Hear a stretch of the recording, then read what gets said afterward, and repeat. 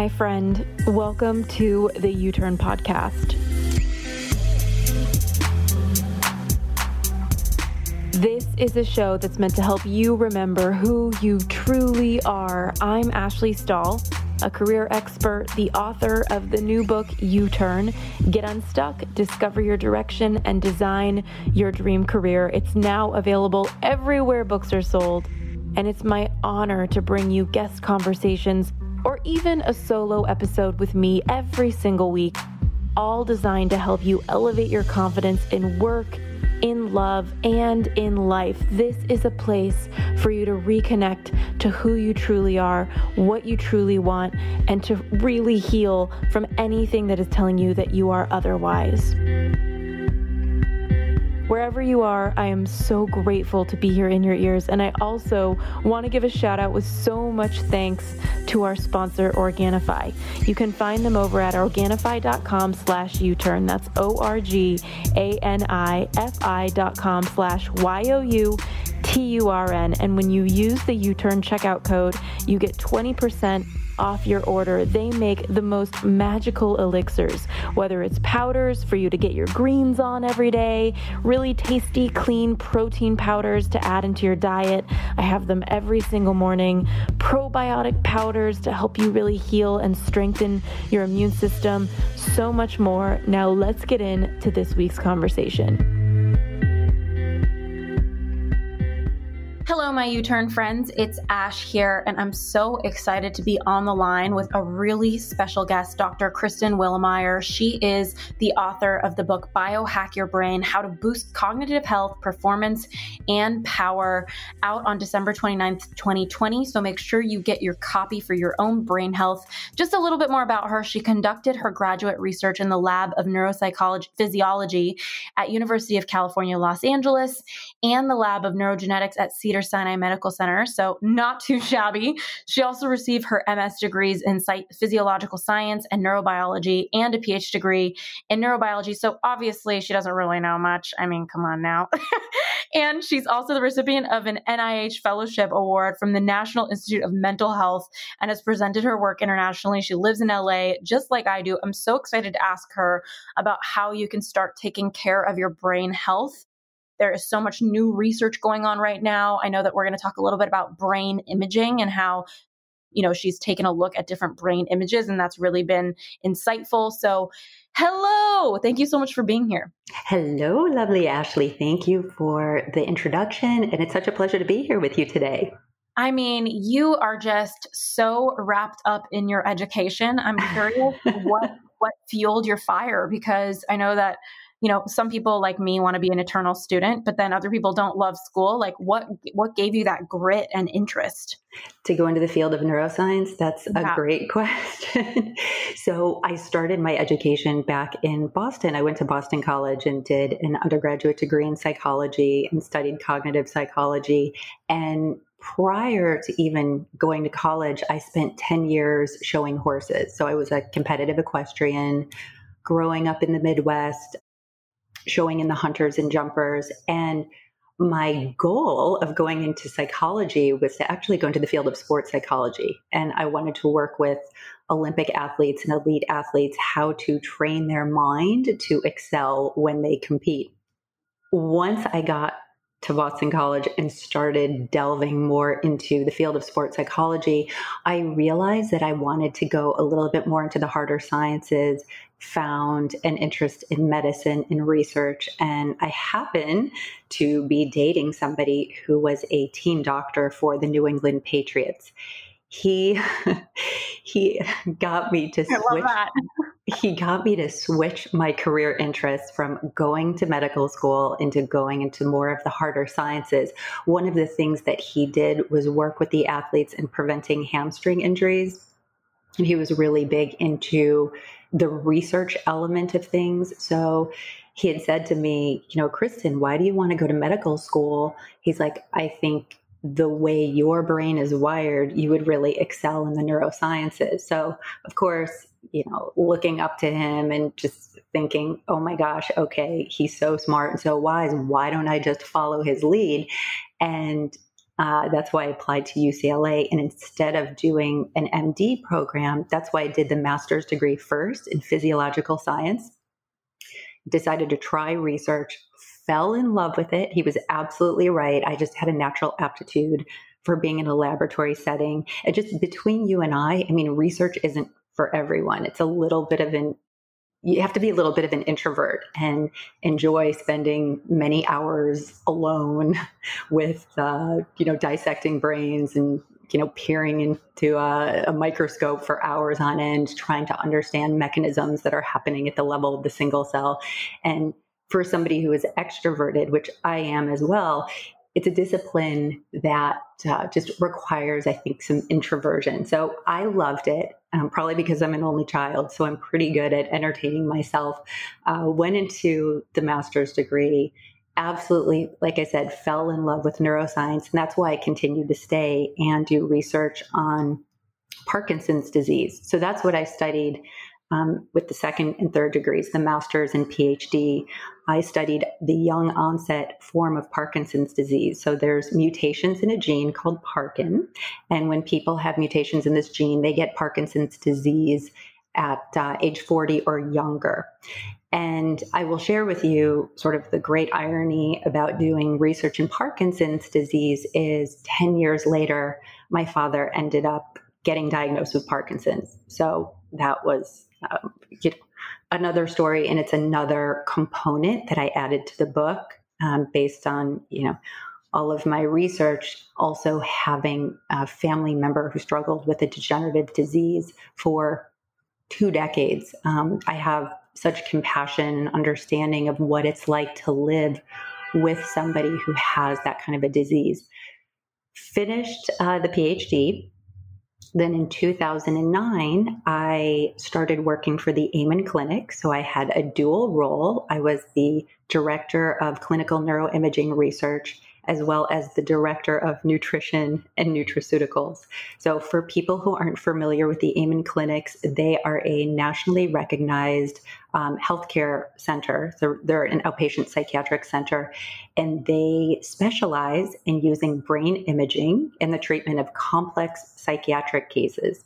So what that means is the patients that were walking through our door tended to have failed working with 3 previous treatment providers, and we're looking for answers and how to address issues with anxiety, depression, ADHD. So we used the neuroimaging component along with assessing their symptoms, their neurocognitive and neuropsychological symptoms, and we could tailor treatment programs for those patients. The Amen Clinic sees on average 4,000 patients a month. So when I ran that neuroimaging department, what we did is we collated 30 years of patient data into this massive brain imaging database, which had about 130,000 brain SPECT imaging scans. So needless to say, I spent a considerable amount of time looking at thousands of brain scans and helping patients address their brain health issues. As the director of nutrition and nutraceuticals on that end, I worked to test the efficacy of nutritional supplements. We can delve into that because most people don't know, you walk into the Whole Foods, you see all of these nutritional supplements there, what to take, does it work, how much do I take? So part of my role was to show that the nutritional supplements that we were recommending make a tangible and measurable difference in brain health. And we could do that through neuroimaging. So we could see if you took supplements A, B, and C, we could look to see, does it cause changes in blood flow? Does it cause changes in electrical activity of the brain? So that was really fascinating because it just took understanding nootropics and nutraceuticals to a whole nother level. And I used to do brain health consults for our patients at the clinic, helping them to navigate being on psychiatric meds and transitioning them to not only healthier nutraceutical options, but also tailoring their diet and lifestyle to be able to help support healthier brain function. I love this. And I think one of the biggest blocks for me in taking supplements is, and it's so funny because before we started recording, I didn't even ask you about supplements, but then you mentioned it. It's like we're in a time right now where there's so much fear about getting COVID. And I've kind of had a mind shift where instead of buying into so much fear, I was like, okay, how do I go the alternate route and just get really boosted in my immunity so that I don't catch this thing versus being afraid all the time. And I'm curious, like with all of the supplements I'm taking, what were some of the biggest findings that you saw in whether some supplements work or not?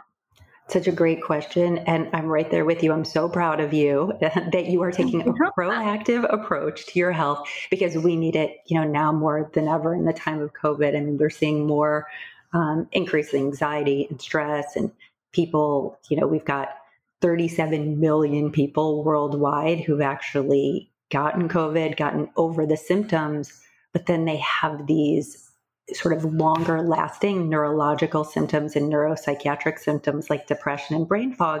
And they're looking for very sort of tangible, practical ways. How do I take care of my brain health? So I'm going to ask you which things you're taking because I'm super curious. But in addressing your first question, I will say, and I delve into this in the book, in 2009, when I started working at the Amen Clinics, one of the first large-scale studies that I did was looking at the effects of playing football on long-term brain function. And that first study, we looked at 100 professional football players, looking at their brains both functionally and electrically, as well as doing neurocognitive and neuropsych assessments. And, it doesn't take a 9-year-old to determine, playing football is not a brain health sport. So needless to say, many of these guys were struggling with neurocognitive and neuropsychological issues, and the brain imaging clearly showed deficits in blood flow globally throughout the brain. So what we wanted to do, right? We don't just run studies at a psychiatric clinic and then tell people, goodbye, like, here's a result, here's your brain, I'm so sorry, this is what it looks like. We are proactive, and we wanted to put these players on a comprehensive sort of nutraceutical program that was also combined with diet and lifestyle modifications. So yours truly ran a brain-directed weight loss group for our football players because half of them were overweight or obese, and having excess weight on your body damages brain function. But the other component was nutraceuticals.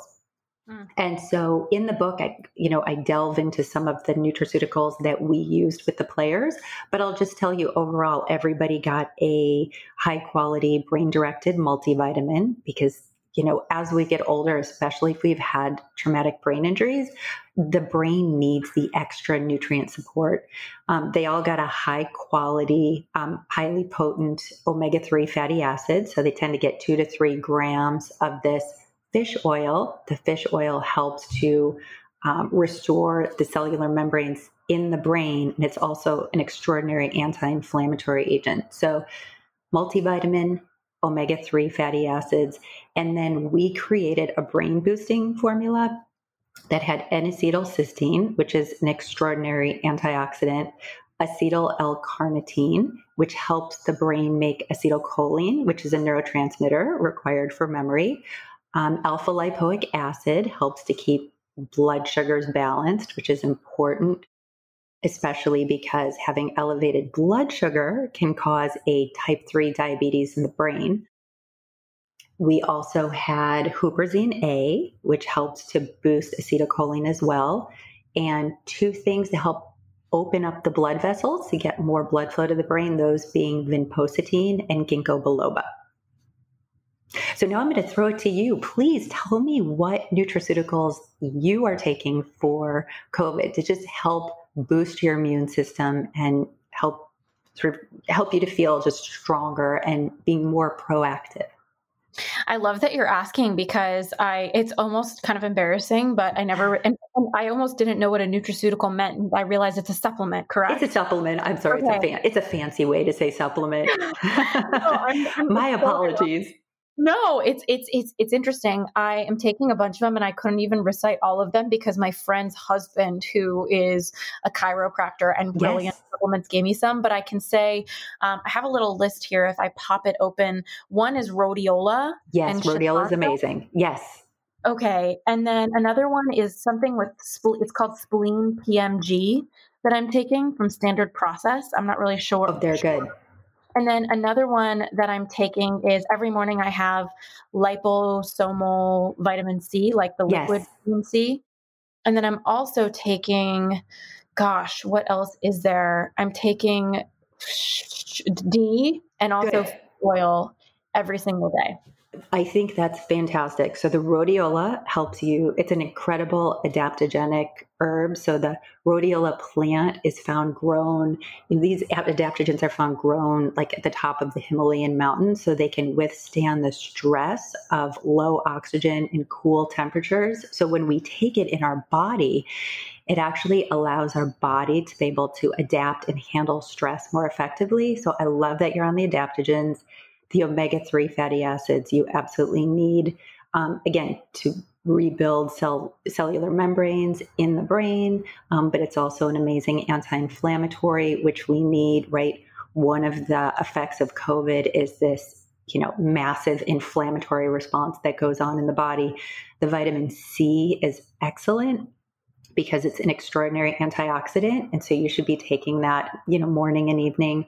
Vitamin D, the same thing. They're showing that low vitamin D levels, just as a little FYI for the brain. So not only do they help keep inflammation down in the body, but they also help to improve your mood. So people who Low?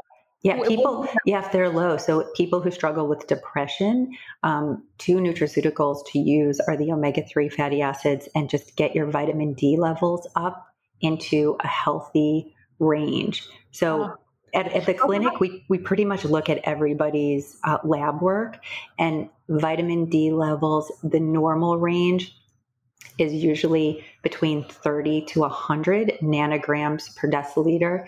But to really be healthy and optimized, you want to get those levels between 60 to 80. So in my experience, most people are deficient in vitamin D. Well, I was confused because you had mentioned that low levels create all of these positive things, but then there's such a thing as too low, I'm guessing? Oh, yeah, no. So low levels are associated with inflammation and an increased risk of Alzheimer's and dementia. So we actually want to boost your vitamin D. Got it. Okay. Which is great. Oh, no, go ahead. And the other one that I really like, that I think is helpful for COVID, is zinc. So taking a liquid zinc, because zinc will help to keep the pathogen load down. Got it. Okay. This is so interesting. I like your protocol. I'm really proud of you. I actually just looked it up as you were talking and I found more. I'm also taking Boswellia complex every day. I'm not sure if you know about that one. It sounds very foreign to me. And then echinacea. Yes. And congaplex. So the echinacea is another adaptogen. And what's the last one? Congaplex. Don't know that. I could look that up to see what it is. Congaplex. It's scary. I don't know what I'm taking. I just know that my friend's husband, I trust him with everything inside of me. So I'm like, all right, if he thinks these are going to help. Apparently it's a super herb collection. But this is just really helpful to hear. And I want to ask your feedback on, I know I'm not no doctor here, but I had a doctor once tell me that right before I'm getting sick, it's okay for me to take 100,000 IU of vitamin D for a couple of days in a row to like really boost up my system. And one question I always have, number one, I feel like I'm committing suicide when I'm taking that milk because I'm like holding like 25 vitamin D. So I'm like, there's something like counterintuitive about this. But number two, I'm just wondering, like, have you seen in the brain if that kind of boost of vitamin D actually helps, or even a boost of vitamin C right before you're getting sick? Well, number one, the vitamin C is water soluble, so you have to just keep taking it every day. That's why I like, when you start to feel yourself getting sick, just take 1,000 milligrams or 1 gram. So just get a 1,000 milligram capsule and take one. You can take one each hour, or you can take one in the morning, in the evening. Plus, the vitamin C. We'll start with vitamin C first. And the other thing you can do when you feel yourself getting sick, you want to hydrate. So get a 1.5 liter bottle of water, and you can even use Emergen-C. I mean, I know Emergen-C, sometimes people will take that instead of taking the vitamin C, and drink that throughout the day. So you take the capsules, the vitamin C with bioflavonoids, and then you take the water that's infused with the Emergen-C and drink it throughout the day. That'll definitely help. The vitamin D, so you talked about taking 100,000 units, sort of like a super boost. Yeah. The people who tend to take those big, like super boosts of vitamin D are people who have cancer, because it's a really quick way, like your doctor said, to boost your vitamin D levels. I prefer people just take between 5,000 to 10,000 international units per day. And then when you go to get your labs done, so I hope everybody does lab work annually. And of course, I put the word hope before because most people tend not to until they're older and then they have to. But, I'm in my 40s. I do it annually. We ask all of our patients to do it annually. And a vitamin D test is very inexpensive. And so it's just a quick way to look and see where my level's at. So, if you take the 100,000 units of vitamin D 3 days in a row and then you stop, you're not going to get to the levels where they're toxic. And I'll tell you, in my experience, having worked in the clinical setting and, managing people's vitamin D levels, it takes probably taking over 10,000 international units daily. You'd have to take like a super dose to really get up to between 80 to 100 nanograms per deciliter. When you're up at 100, that's the toxic level. But in my experience, very few people, I don't think I've ever seen anyone get to that level. So in your case, doing that super, infusion of vitamin D 3 days before, if you're feeling like you're getting sick, isn't going to really cause too many problems. And I would add zinc in there. I would get a really good liquid zinc. I do the Vimergy, which I like. It's organic. It's liquid. I just, it's in my refrigerator. I do a dropper. How do you spell that? Vimergy. Okay, cool. Yep, Vimergy is liquid zinc. You just do a dropper full. I've been doing it the entire time, we've had COVID. I'm super familiar with zinc because I have the herpes simplex virus where you get the heat rashes and cold sores on the face. And one of the ways that helps clear that really quickly is to either put a zinc oxide cream on top of it, or you can take zinc internally. So I've always known like zinc is amazing at just keeping your immune system boosted and keeping the pathogen load down.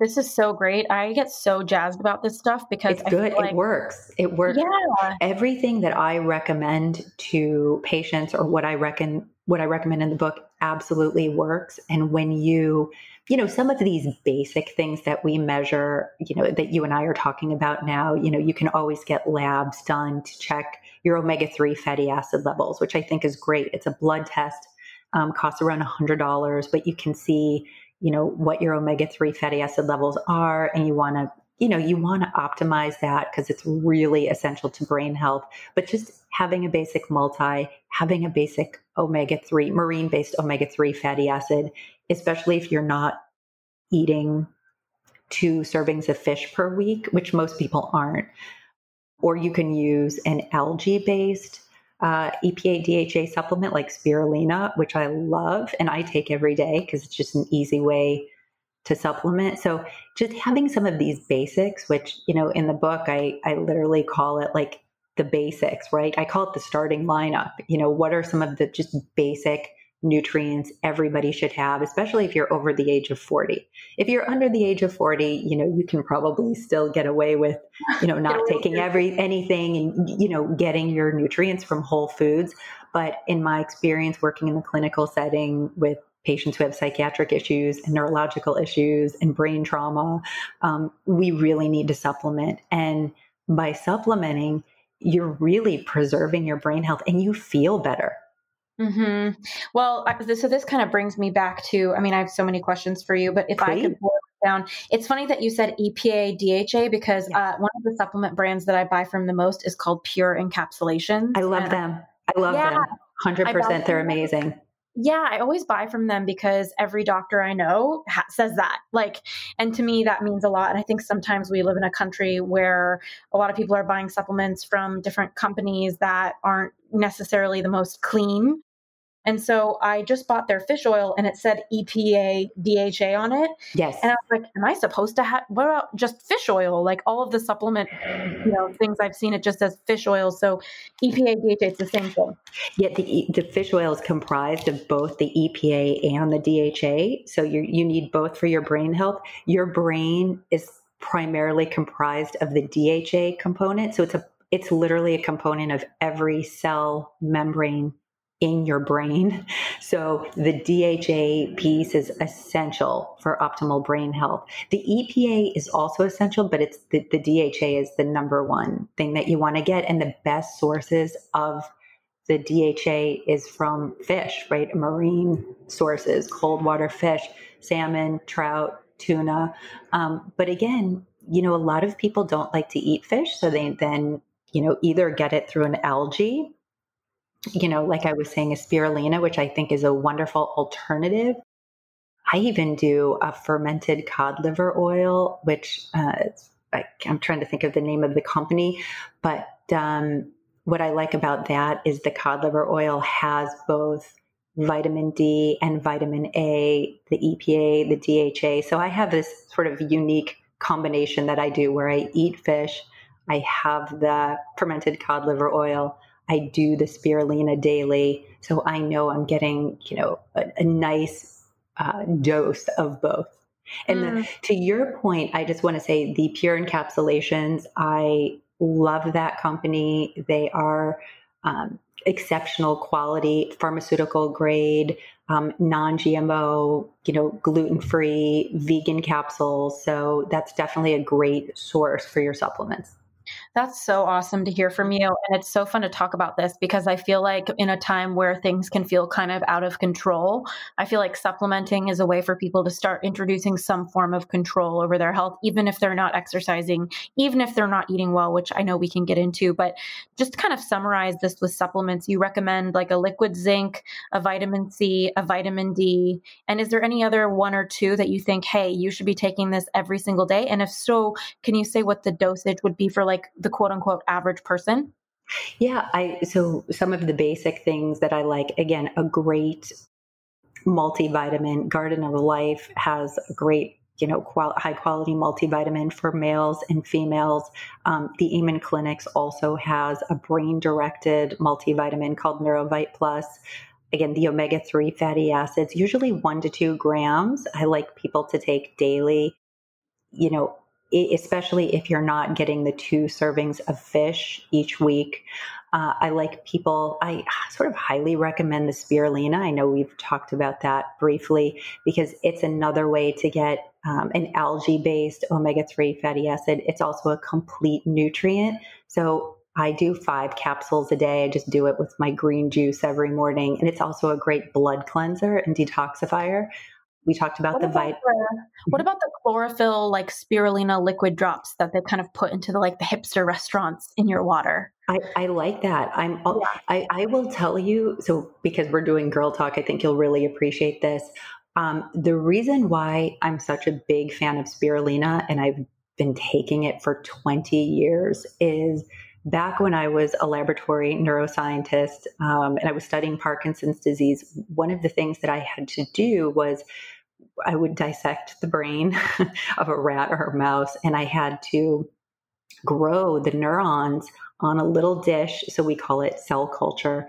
So say I would dissect out the hippocampus, which is the area of the brain responsible for learning and memory. And a lot of us who work in the field work with the hippocampus. So we dissect it out of the brain, and we then, it's like you how do you want to say it, sort of dissect it, and then you get the individual neurons to grow on a plate. And you grow these neurons for anywhere from 15 days to a month. You really want to keep the cell culture growing so you can do experiments. So one of the things that I learned about cells is that you have all of this metabolic waste that can be produced from the cells. So it makes the environment around the neurons more acidic. And one of the things that I had to do to keep the cells alive is to change the external media that it was sitting in. And the media had to be slightly alkaline. So the pH of the media. So again, the cells are excreting waste products and it makes the external media acidic. And when that external media is acidic, the cell bodies would start to explode and the beautiful neuronal processes would start to shrink. So I'd have to go in, change the media, put this alkaline media that had all kinds of vitamins and minerals and nutrients, and then I could revive the cells. And I go, oh my gosh, this is amazing. So now this is 20 years ago. I'm thinking, wait a minute, the extracellular environment is so critical to the health of the neuron. And in fact, when the media was fresh and healthy, you saw the neuron sprout and make branches and connect with all of its neighbors. I mean, it was really extraordinary to watch. And these cell cultures literally looked like works of art. But I knew back then, wow, okay, the media that is around our cells is so critical. So what is that media? That's, the blood, that's water, that's vitamins, that's minerals, again, slightly alkaline. That's when I keyed into spirulina and eating, green foods and drinking green juices. I just knew that was the key to cellular health and vitality, and the key to keeping your neurons clean, healthy, functioning efficiently. So it's a long and rambling story, but to your point, spirulina, chlorella, any of the green superfoods and green juicing is extraordinary for your cellular health. And I recommend people do something green like that every day. Hey, U-Turn friends, I've got an exciting interruption about a promotion that Organifi is doing this week. They have their Harmony product, which is a chocolate-flavored powder with 12 superfood ingredients with delicious cacao and blends that not only helps PMS symptoms like bloating, fatigue, and mood swings, but also promotes better balanced hormones every single day for improved women's health. I have learned so much ever since being diagnosed with Lyme disease about hormones, more than I can even share, and Harmony has become a staple for me. Any orders that include Harmony right now at Organifi.com/U-turn, that's Organifi.com/YOUTURN, any of the orders that you do that include Harmony will get free shipping, plus you can use the U-turn code for checkout at 20% off as well. So it's free shipping plus the 20% off from April 30th to May 4th. I'm so excited for you to experience the magic of Harmony, and just to let me know what happens for you when you heat up your favorite nut milk, put that Harmony elixir, get that frother, and get rid of those cramps, get your hormones going. Thanks again for listening to The Interruption, and back to this week's episode.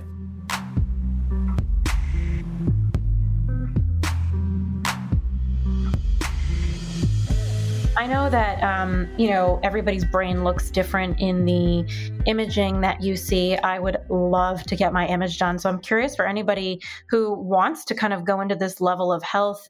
Do you recommend that everybody gets their brain scanned, or how do you decide if this is worth your time? I thank you for asking that question. That's actually a really important question. So do I recommend people get brain imaging? Yes, if you're struggling with a brain injury, a neurological issue, right? You have Parkinson's, you have Alzheimer's, you've just had a traumatic brain injury, you're struggling with anxiety, depression, ADHD, and you don't have your symptoms under control, then I would say yes. And I'm going to give you, and I would also say, everybody should probably have their brain imaged once in their lifetime, especially even if you're healthy, just to take a look at what's going on under the hood. Because we always say in the clinics, how do you know unless you look? There are different kinds of imaging. So what I would recommend that anybody could do is called a quantitative EEG, which looks at the electrical activity of the brain. It's fairly inexpensive, usually around $500 to $600. It is non-invasive, so you're not exposing your brain to any radioactive tracer. And what we do, and I used to do these in the clinic, is I'd put the electrodes all along the scalp, measure your brain activity with your eyes open and your eyes closed, and then I could compare it to a normative database. So we could see how your brain is functioning compared to somebody your age and your gender. And that would give me an idea. Okay, it would tell me what areas are working too hard, which areas aren't working well enough, or if your brain looks beautiful. And I think that's something that anybody can get done at any time in their life. And if they're having issues, there's a therapy called neurofeedback, which we could use to help correct some of the imbalances in the way the neurons are connecting and communicating in the brain. The next level of getting your brain imaged, and this is what we do at the Amen Clinics, is called a brain SPECT scan. So SPECT stands for single photon emission computed tomography. Now that is, you do use a radionucleotide. So that is exposing you to some radioactive tracer. And you have to take that into account if you're going to get that kind of imaging done. So what I recommend is, if you're struggling with a complex psychiatric disorder and you've been to several psychologists and or psychiatrists, and you haven't found the solution or the right kind of medication for you, then I think that kind of brain imaging is essential, because we can take your results and tailor either a supplement or medication protocol specific to your brain. This actually makes me want to ask you a little bit about depression. Sure. I think it's such an interesting time right now with the amount of anxiety that almost feels like it's just in the air. It is. And I'm wondering, for a lot of people, it's like temporary and fleeting and just something that they're going through in a phase. But for other people, it's medical and chemical. Is that something you can see on their brain, or yes, what are some indicators that you would see with that? Well, there's two ways that you can. So there's the standard way that you get diagnosed for depression, and it follows the DSM-4, DSM-5, diagnostics. So there's a symptom checklist that we can go through to see, do you have the symptoms of it? But what I love about the brain imaging is we can see the neurobiological markers that go with depression, and there are different types of depression in the brain. So there's some people who have more of a seasonal affective disorder type depression, where we see elevated activity in the thalamus. So that's deep within the brain. We call it the brain's relay centers, and it's involved in mood and bonding. And so an hyperactivity of that area can cause depression. We also see it in the frontal lobes. So for some people, if we see really low activity in the frontal lobes, we know that they're struggling with depression. And when you go into depression, there are different kinds of antidepressant medication. So there's your standard SSRIs, which are calming to the brain. And then there's ones called SNRIs, which are stimulating to the brain. So depending on the biological wiring of your brain, we may need to give you one versus the other. And this is where tailoring the treatment for depression is so important, because medications have side effects. So we want to get it right. And the other thing is, there are natural supplements that can be used. So sometimes we do that approach first. And then if that's not going to work, we'll go into the medications. Okay, this is so helpful, because I think a lot of in personal development, we hear a lot about talking it out in therapy. And I do realize that for some people, there's an imbalance in their chemicals, and Yes. Nature versus nurture. At some point, like, medication is truly the answer for certain situations. I will tell you, working in the psychiatric setting, so there's a few things.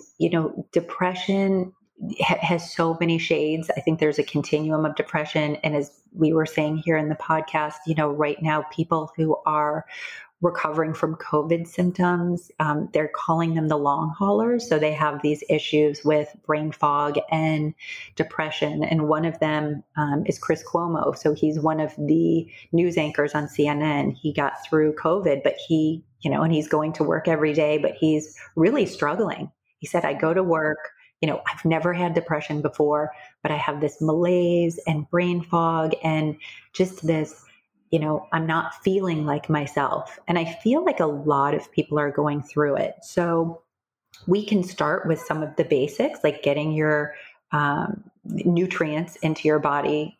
So we know that you can make the appropriate neurotransmitters. Again, this is why I love people taking a basic multivitamin. So you have the basics, so your brain can make the serotonin, the dopamine, the norepinephrine, some of the key neurotransmitters that helps to keep your brain balanced, and doing the omega-3s, which also will help with depression and stabilize your mood, and the vitamin D, which is helpful. You want to get that in more of an optimized range. So those are some simple things you can do. Talk therapy is amazing for people. The reason why I like it is when we have mood issues, a lot of times we go inward and we don't talk. And one of the healthiest ways to release emotions and release things is to be able to have a safe space to talk about it. So for some people, cognitive behavioral therapy, dialectical behavioral therapy, all very effective at helping people to get back on their path. And even a great life coach that you can talk to that's uplifting, that can help you strategize ways to get through a depressive episode and to get more back onto your life path is really helpful. But if it's biological, so if you have a family member that has depression, you probably have a good chance that there's a biological link. And if it's biological and neurochemical, well, then we need to go in and make some adjustments. And that's where we have the supplements, we've got the medications, we have neurofeedback, which can work. We have transcranial magnetic stimulation, which is used for treatment-resistant depression. So we have all sorts of wonderful tools that are extraordinarily effective. And we just want to make sure we pick the right tool for you, so you get the best result right away without any, unintended side effects. I love this. And I'm also, I know diet is a big deal, and sleep. And I would love to just kind of riff on that briefly with both of those. Are there some musts that you think people are not doing enough, or that really concern you when you kind of take a look at people's brains thinking, wow, if they just ate this thing a little bit more, this might not be happening in their brain scan? You know what? The number one way we can help improve people's brain scans is to get them exercising more. So one of the easiest ways to boost blood flow to your brain is having a daily consistent exercise routine. And, speaking about that, I just read an article today that was in the New York Times talking about exercise during the pandemic. A study was published June of 2020. I think it was in the Annals of Internal Medicine. They looked at 455,000 people. So they looked at the step trackers that are on our Apple and Android phones. They tracked 19 million steppers, steps. And they found that worldwide movement went down by 5.5% at the beginning of the pandemic. So a lot of people just sequestered, they stayed in their homes, and they didn't move at all. Yeah. And we know, if you're a neuroscientist or taking care of your cognitive health, the number one way to keep blood flowing to the brain is through exercise. And I just find that, unless you're consistent about it, people don't do it. They just forget to move. And it's one of the fastest ways we can get more blood flow to your brain. And if you think about it, there's 400 miles of blood vessels in your brain alone. So by moving, not only do you get more oxygen-rich blood flowing to your brain, it helps to clear the plaques that start to build up along your blood vessel walls. It'll help to expand and dilate your blood vessels, again, which will keep the blood flowing. It just is so helpful to keep your brain younger. So that would be the number one thing I'd recommend. And we used to tailor exercises based on the way your brain is wired. So, for example, if you struggle with attention deficit hyperactivity disorder, the best kind of exercises that will boost the neurochemicals that help you with focus is the high intensity training, the HIIT exercises. So you do sprint, real fast paced exercise seems to work best for them. If you struggle with anxiety, we want you to do more calming exercises. That's where the yoga comes into play. That's where hiking comes into play. That's where, doing more meditation that actually calms down those networks in the brain. And then if you're struggling with depression, that's where the longer sustained cardiovascular exercises help. So, you're jogging or running or cycling or even swimming. Those that you're doing for longer, extended periods of time help to not only release endorphins, which make us feel better, but also more of the serotonin and some of the other chemicals that help keep our mood balanced. And that's, I actually think right now during a time of COVID where, we're all on edge. I mean, even people with great brain health, how can you not feel anxious and stressed just by watching the news?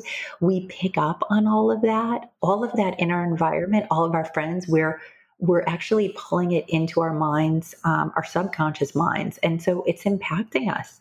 Yeah, this actually brings me to another question, which is with my own anxiety. I've worked a lot over my life to heal from whatever anxiety kind of has seeped in. And I've had so many different, I think, somewhat traumatic life events, whether it's, my sister dying, a couple of years ago. Oh my gosh, I'm so sorry. Thank you. What's interesting about it is that it feels almost like it's in my family tree. Like my dad is a highly anxious person. He's like the fun of the room and the stress of the room, And I was looking at him the other day because he's like the youngest looking 77-year-old man I've ever seen. Ooh. And I was like, Dad, you look so young. He's like, you can look at it on the outside, but if you cut me open, you'll see on the inside, I'm definitely not young. And I love him. He's hilarious. He's such a character, but I have felt like I've watched him stress and be anxious a lot of his life. And I too, as a kid, really carried that with me. And while I've done so much therapy in my own personal development, one way that I see stress and anxiety show up is through my breathing. Yes. I have very, very, very shallow chest breathing. And sometimes I feel like I can't get enough air, just from the day. And it's weird because people will say to me like, well, what are you thinking about when that's happening? I'm like, nothing. Like, it's not even like being triggered by a it's thought. Automatic. So what do you think that's about? And I want to just also, so looking at that and like breathing and that kind of anxiety and also burnout and what that does to your brain. Those are two questions that I'm curious about.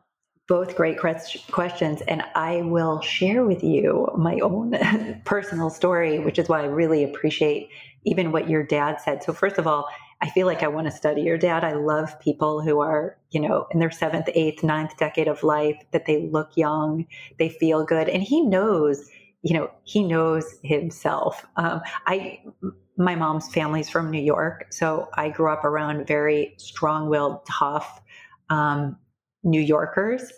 And I used to think that I was calm, but when I was a child, and I mentioned this in the book, I had a disorder called trichotillomania, which is you pull your hair out from anxiety. So as a young child, I would pull my hair out, and my mom, who was horrified, she's like, I can't have my blonde-haired child walking around with a big bald spot. So she somehow was able to transfer the behavior of the hair pulling from me to these little baby raggedy Ann dolls or some kind of dolls. And I remember I had stumbled upon them in the cupboard. Like she had this box of like bald dolls, or like they had little tufts of hair. And I don't know, to this day, I don't know how she was able to get that to happen. But it, so I've known internally, I've always been a little bit of I've had that anxiety piece, but I always thought I had it under control.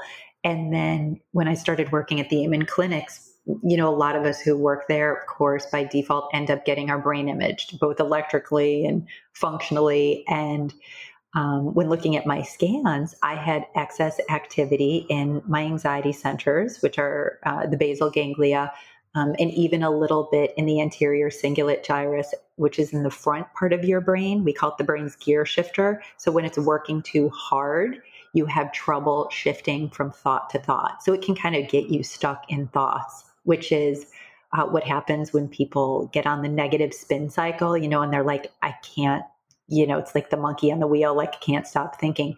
That's because of the way the circuitry of your brain is wired. So when I saw the scan, I was shocked. And I remember telling Dr. Amen, I said, why am I anxious? And he's like, well, your mom, of course, you're tough, authoritarian, strong-willed New York mother, right? Sort of probably caused you to have this. And then it was just like a part of my life. The downside.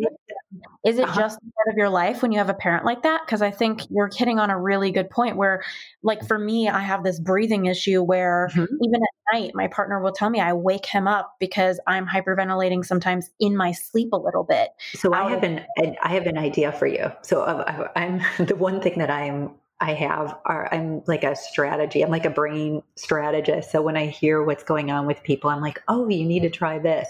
For me, I will tell you, my anxiety comes through at night when I grind my teeth. So teeth grinding while you sleep is stress. And the unfortunate consequence of that, now I've been going to my dentist and I'm telling you for years, he's like, you have to wear your mouth guard. You have to wear your mouth guard. So I finally, have been wearing my mouth guard every night and I'm still grinding. And he's like, Kristen, I'm going to have to rebuild all of the teeth in your mouth, and he scares me. He's like, it's going to cost $70,000. Like you have to stop grinding your teeth. Now it's like somebody telling you to breathe, to belly breathe. And you're like, I can't, like, I'm just a chest breather. So there are things we can do to calm anxiety down. And I'm going to give you a couple ideas. Well, number one, you should probably be doing magnesium at night before you sleep. So magnesium, so there's a company called Natural Calm, and it's our Natural Vitality, and it's a calm powder. It's a magnesium citrate, and you just do a spoonful. You could do a little teaspoonful in water 30 minutes before you go to sleep. Magnesium naturally calms the brain down. It binds to what's called the NMDA receptor, which causes the neurons to stop firing. So that would be number one. You probably definitely need magnesium. It'll just help calm your brain. Number two, you probably need a GABA supplement. So you could go to Pure Encapsulations and get GABA. Take that in the evenings, again, 30 minutes before bed. Because if you're anxious and it's happening while you sleep, you're probably not getting a really deep restorative sleep. So I would take that for you in the morning, in the morning and evening. And trust me, it won't make you feel dull. You'll still be able to be sharp, but it'll take the edge off. And that rhodiola that you were taking to help you with the COVID is a great adaptogen, right? So it'll help with your stress. Then for you, when we're out of COVID and it's more comfortable to be able to go out into the world and have things done, nighttime acupuncture, and you could probably have some points done in your head, which will calm your brain down. Now, I used to do this in graduate school all the time. I'd literally leave UCLA and go. There was a place called Emperor's College. I don't know if you're familiar with it, but it's on Wilshire and 18th. And I would have the students work on me. I have a chart that's like ginormous because I went there for like 10 years. But I'd have them do points in my head in the evenings, and then I'd go home and I'd be out like a light. So we can have you do that. And we can also have you do some neurofeedback, which will calm the very specific circuits in your brain that are making you anxious. So we've kind of have all of those layers of things. And you definitely want the omega-3 fatty acids that'll help with the anxiety. So So those are many strategies. And then if that doesn't help you, what we may want you to do is go and have a session done of hypnotherapy. And there's somebody that I could recommend for you to speak to your subconscious mind. And when we speak to our subconscious mind, because sometimes that's where the memories and the traumas are, before the age of 8, we literally, age 7, we're kind of working on autopilot, and a lot of those beliefs and systems are in the unconscious mind. And then you've got your subconscious mind. Our conscious mind is really only 10% of our thoughts. So we have a lot of these things that just bubble up and impact how we feel. And, if we can't get to it through some of the things that I just mentioned, then going to do a session of hypnotherapy can be extraordinary. And sometimes it's just one session and you're good. Wow. Yeah. Isn't that amazing? I think that collectively the average, Joe or Sally, I don't know why I picked those names, but collectively it feels like there's a belief that because it feels so hard and it's been there so long that it's going to be hard to get rid of, or it's going to take a long time to get rid of. And I love any sort of modality that can remind us, like something can free up and be gone in an instant. And that to me is one of my favorite things about personal development. A couple things, like talking about burnout, I'm curious what the brain looks like on burnout. And then a silly question I have is about Botox. I've heard a lot of mixed things about Botox. I'm curious if you have an opinion on it. Oh, I have an opinion on Botox. I will tell you, between finishing my undergraduate degree at Boston College and going off to graduate school at UCLA, I worked for a plastic surgeon, ENT, craniofacial microsurgeon in the OR. So I have seen thousands of plastic surgery procedures, and I've seen everything under the sun. So let's start with the Botox. Are you asking about it for beauty and health and what it could do to the brain, or are you looking at, because people use it for different reasons? If you're looking at it from a beauty standpoint, the thing about the botulinum toxin is I wouldn't want that injected anywhere near my head or face. Okay. Because it's a neurotoxin, and I just, I'm at the point where I don't need that, and I love helping people to do health and beauty tips to help keep our skin looking great and youthful and glowing. And yes, I know wrinkles happen. And we live in the land of Botox and plastic surgeons here in Los Angeles.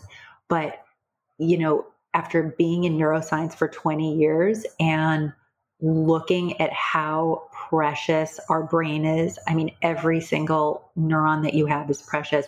And because after the age of 30, we lose 85,000 neurons per day. Now, that's actually not really a lot, because we have over, 100 billion neurons that make trillions of connections. So trust me, we can stave that off, but I just don't want to do anything that's going to accelerate our brain aging, or to put something in or near our brain, our precious brain.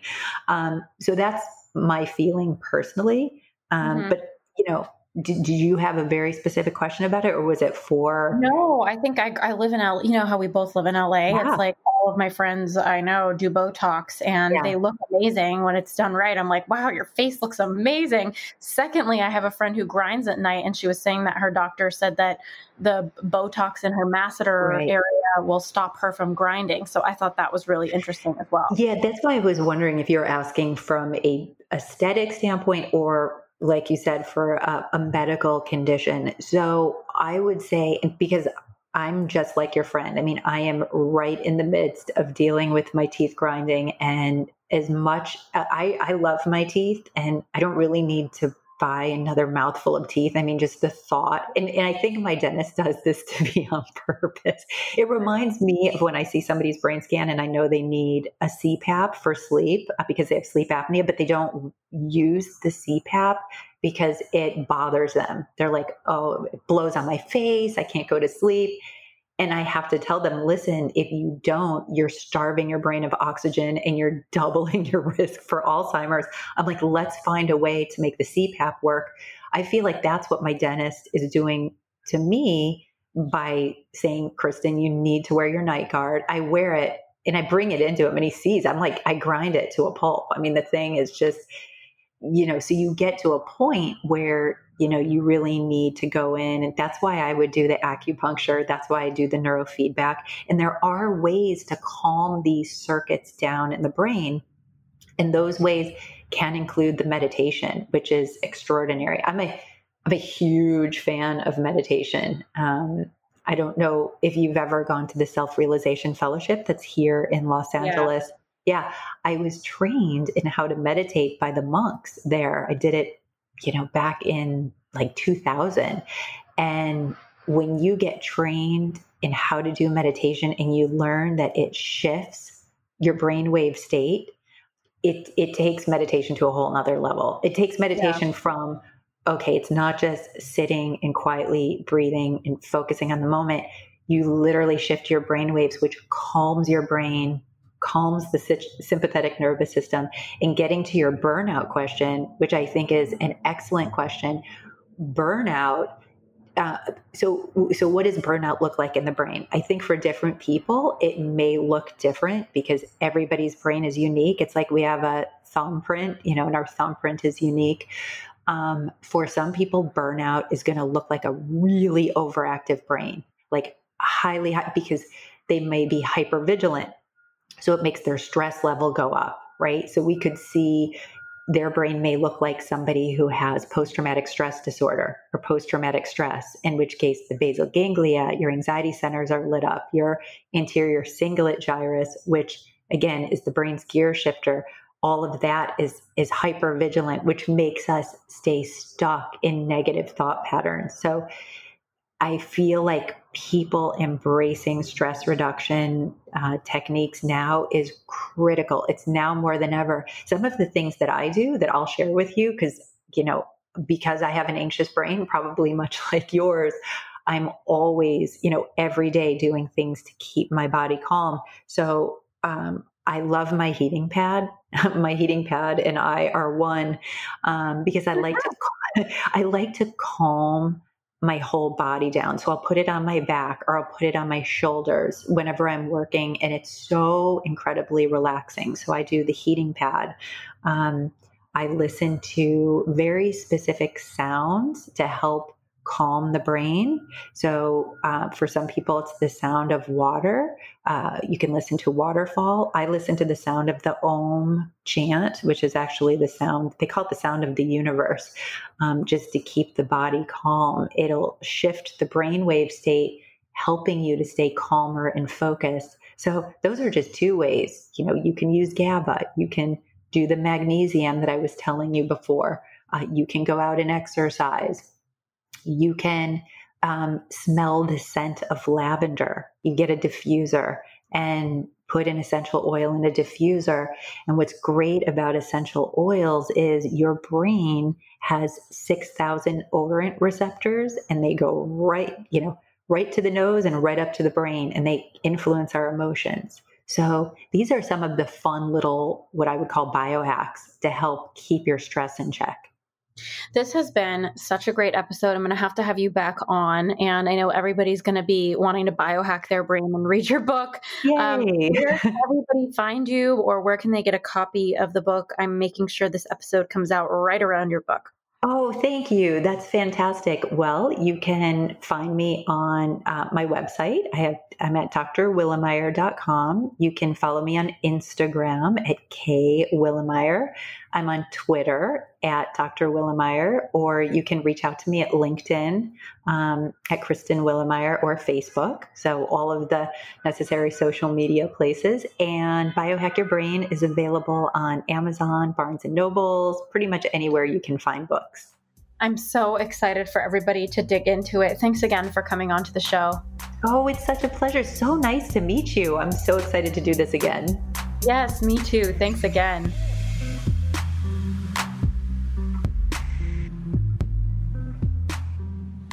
Thanks Thanks so much for listening to this week's episode of the U-Turn Podcast. In the meantime, if you heard about any resource that you're interested in from one of our guests, you can find it listed in our show notes on the podcast tab of my website, ashleystahl.com. That's AShleyStahl.com.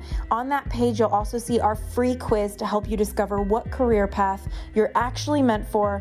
And of course, we cannot thank you enough for written podcast reviews. I read every single one. I get so motivated from reading your words, and it just means the world to me that you take a moment, if you have an Apple device, and you write an actual review for me. Thank you so much for doing that. Appreciate you being here and cannot wait to connect with you next week.